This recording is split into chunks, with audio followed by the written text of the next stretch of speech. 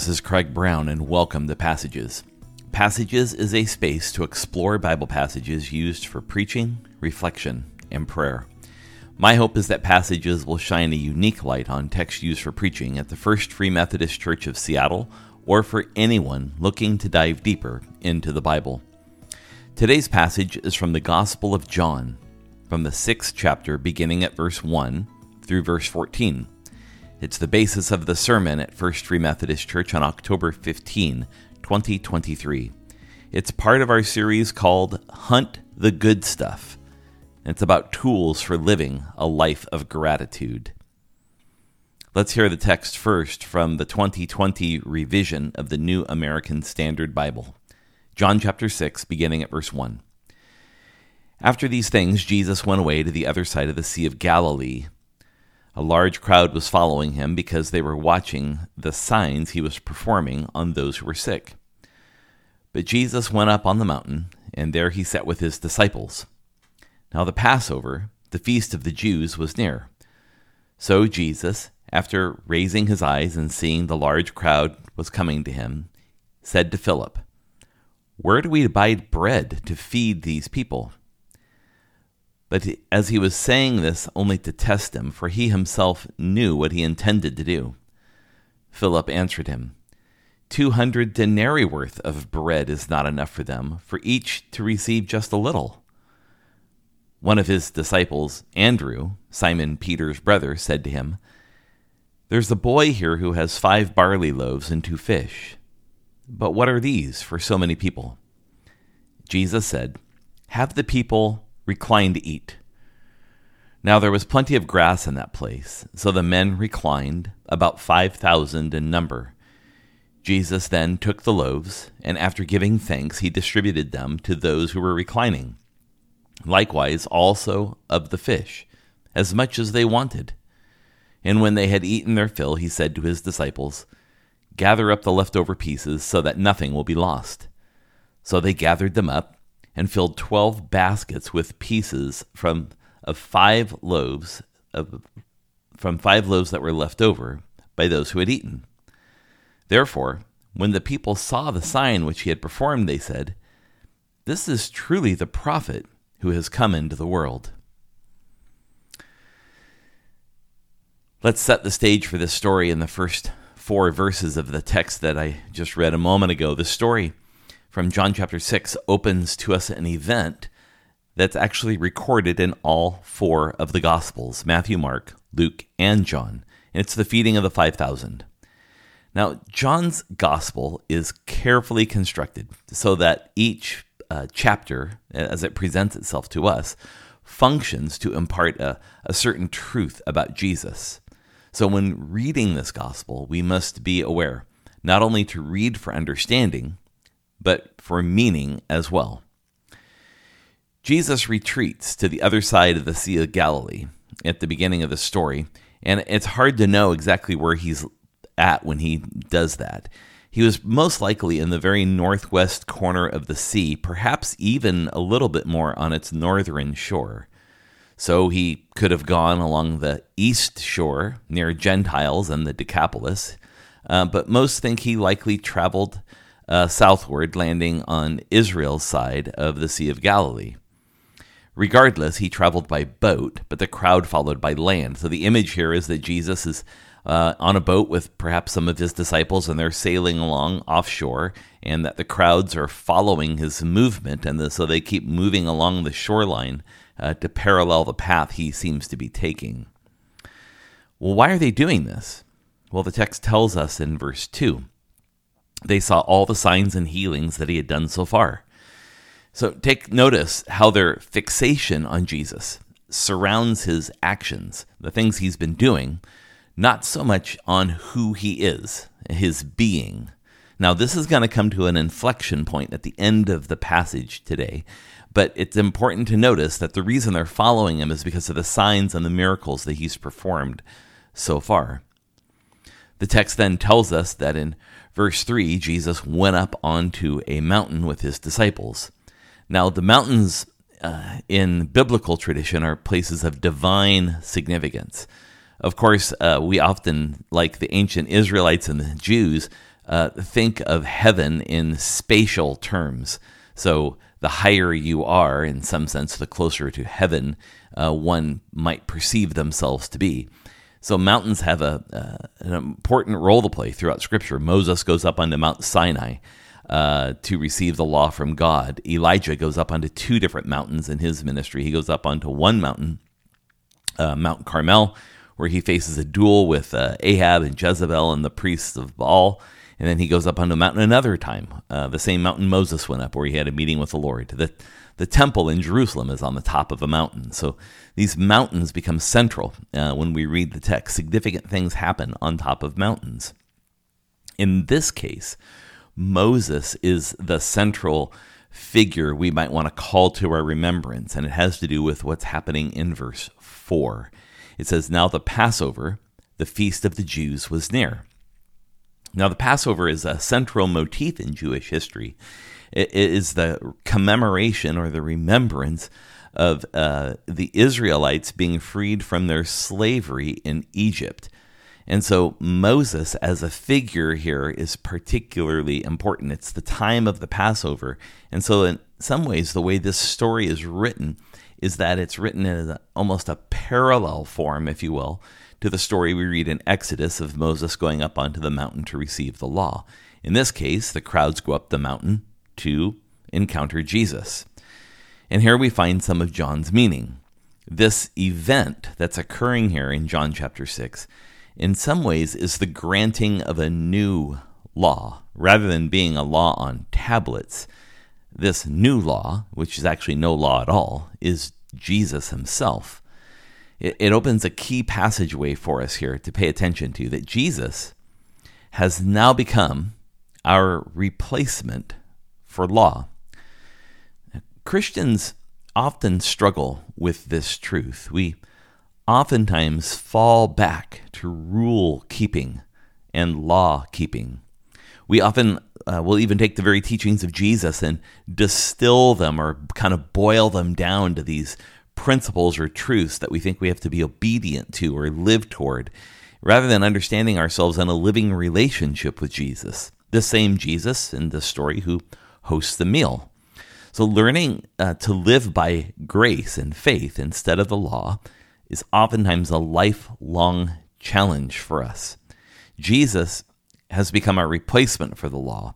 And in many ways, what John is representing in the story is that's exactly what Jesus' role is. So it should help us redefine for a moment how it is we're to be engaged with Jesus. Are we engaged with him as kind of a moral teacher and a lawgiver, or are we engaged with Jesus as one who has lived, died, and is resurrected so that we might experience salvation and redemption? A completely different lens for us to look at the life of Jesus through, this life of grace rather than law.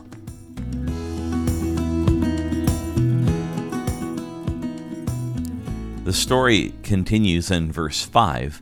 Once this crowd has gathered around, it says, "So Jesus, raising his eyes and seeing that a large crowd was coming to him, he looked to one of his disciples named Philip, and he asks him a question. And the question he asks is actually somewhat funny and actually more ridiculous than it is really a literal question that Jesus is expecting him to honestly answer. Where are we to buy bread so that these people may eat? Now, Philip then responds by saying, well, to be honest, 200 denarii isn't enough money to feed all of these people. So Jesus sees this crowd that's come to see him, which the text tells us, and all four Gospels tell us the same number. 5,000 men are there, not counting women and children. And they're on this mountain. They're far away from any kind of marketplaces or bakeries or grocery stores. So he asks Philip, where are we going to buy enough bread to feed all these people? And so Philip says 200 denarii is not enough, even to give these people a little bit of bread. And so the question Jesus asks Philip is somewhat ridiculous. The ability to procure that much bread is impossible. There would be no way that you could find that much bread at any one time. A denarii, for example, that Philip says we need 200 of them, a denarii is a day's wage. So it's almost a year's worth of wages wouldn't even be enough to buy it, even if you could find enough bread to feed all of those people. It's literally impossible.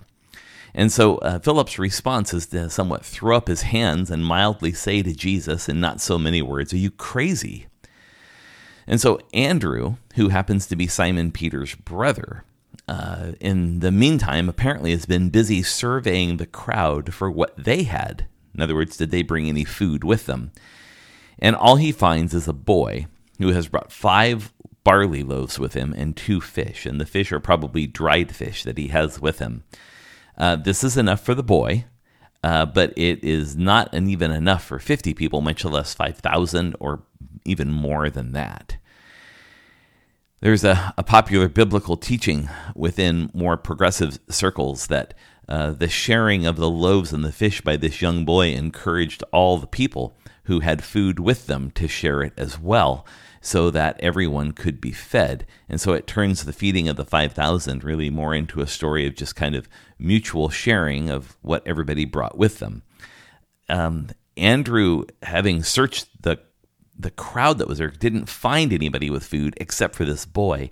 And so I sometimes might raise questions about the need we have sometimes to explain these acts of Jesus in a way that rejects the supernatural way in which they occur.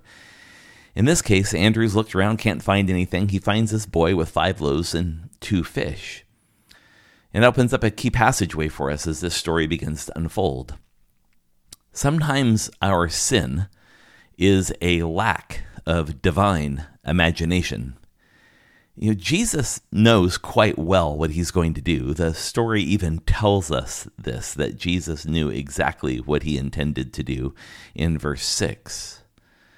Philip and Andrew are pursuing the effort on a human line of common sense. And so they're thinking, well, where are we going to get enough bread to feed all these people? Of course, we can't buy this bread. There wouldn't even be a bakery or people baking enough bread to feed all these people, much less buy the bread. And Andrew is going around looking to see who has something that can be shared, and all they can find is 5 loaves and 2 fish from one boy. Both Philip and Andrew, they don't really have a point of reference of how this could actually work out otherwise. And short of buying bread or finding out what everybody has with them, they have no point of reference to understand how this thing might play out. The challenge, after seeing Jesus do the miracles he's done, the healings he's done, and all of the acts and wonders that he's done, is that they, in some ways, they can't extend their imagination that Jesus could meet this need. They're always thinking about the question of Jesus in terms of possibility, not probability. And so even after watching Jesus do all the different things he's done, here they are sitting with 5,000 men on the side of a hill, and they are completely without an answer as to how Jesus could address this problem. And our problem is often the same. The same God who saves us for eternal life through Jesus Christ, the same God who sanctifies us, this same God, at times, we have a hard time understanding as an abiding presence in our life that can sustain us through any crisis that we might have.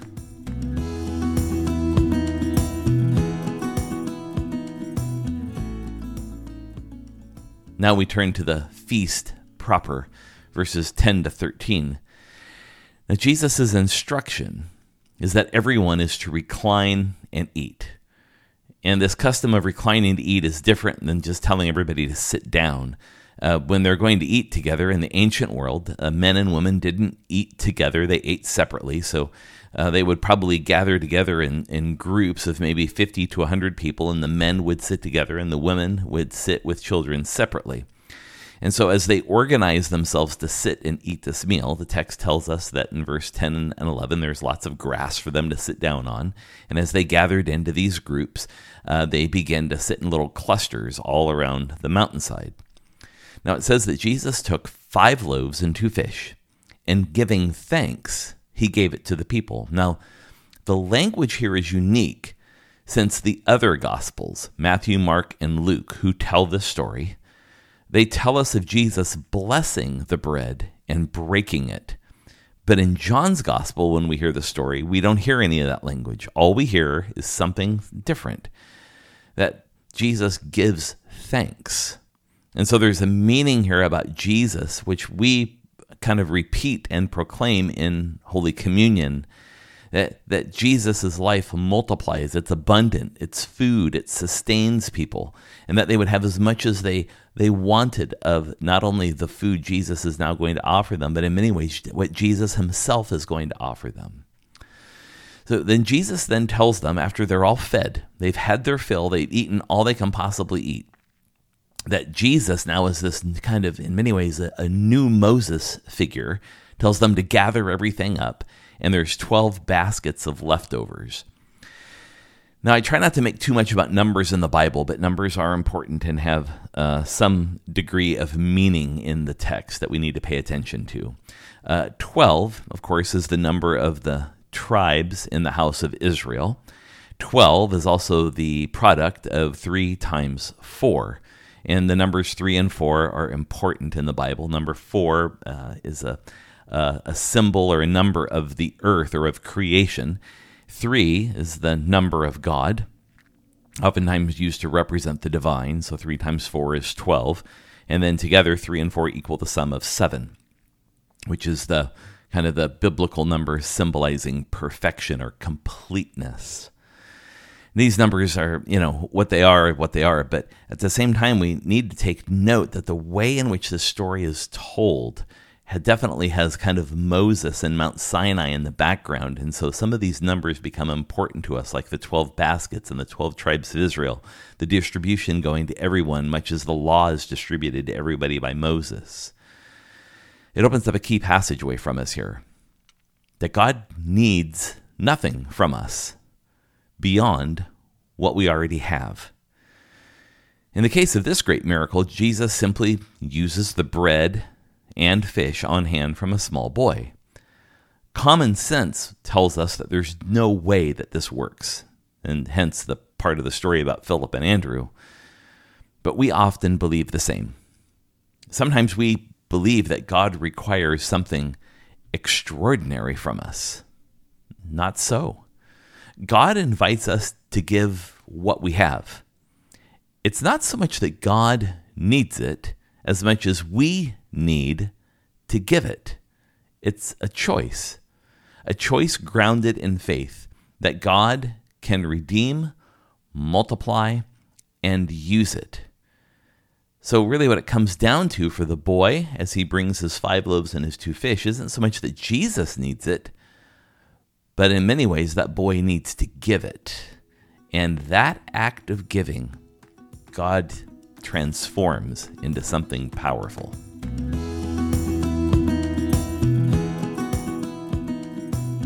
And now just in the final verse of the story, verse 14, we see the reaction of the crowd after all of this has happened. It says in verse 14, "Therefore, when the people saw the sign which had been performed, they said, 'This truly is the prophet who is to come into the world.'" The reaction of the crowd is to make an affirmation about who Jesus is, the prophet who's come into the world. This is, again, the Moses and Elijah reference. This is the long-awaited prophet the people have been waiting for, the dawning of this new messianic age. It's the affirmation of this crowd of Jesus as the Messiah, and so they embrace him. And so this is the long-expected person that the nation of Israel has been waiting for. Now, we didn't read the next verse, verse 15, but it plays a part of verse 14, because once they conclude that he's the Messiah come into the world, in other words, the prophet who has come is what the text says to us, their first response to that is to find him, and then they try to make him king. It says in verse 15, "So Jesus, aware that they intended to come and make him by force, come to take him by force to make him the king, withdrew again into the mountain by himself alone." And so they want to make Jesus the king all of a sudden, but instead he rejects and he flees into the mountains to be by himself.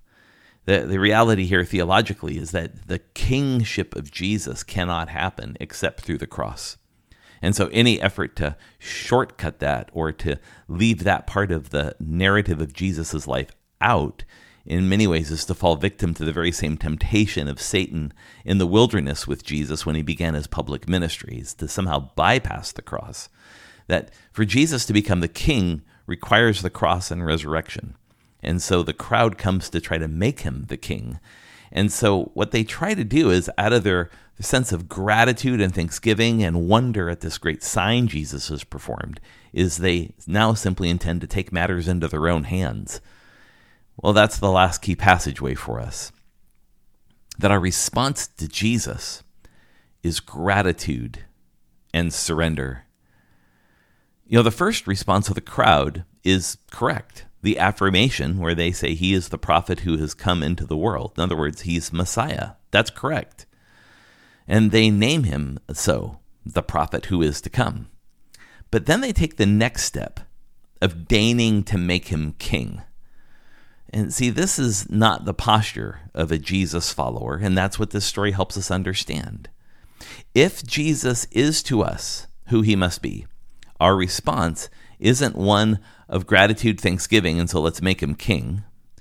Our response is gratitude, but surrender. Surrender. We don't make him king.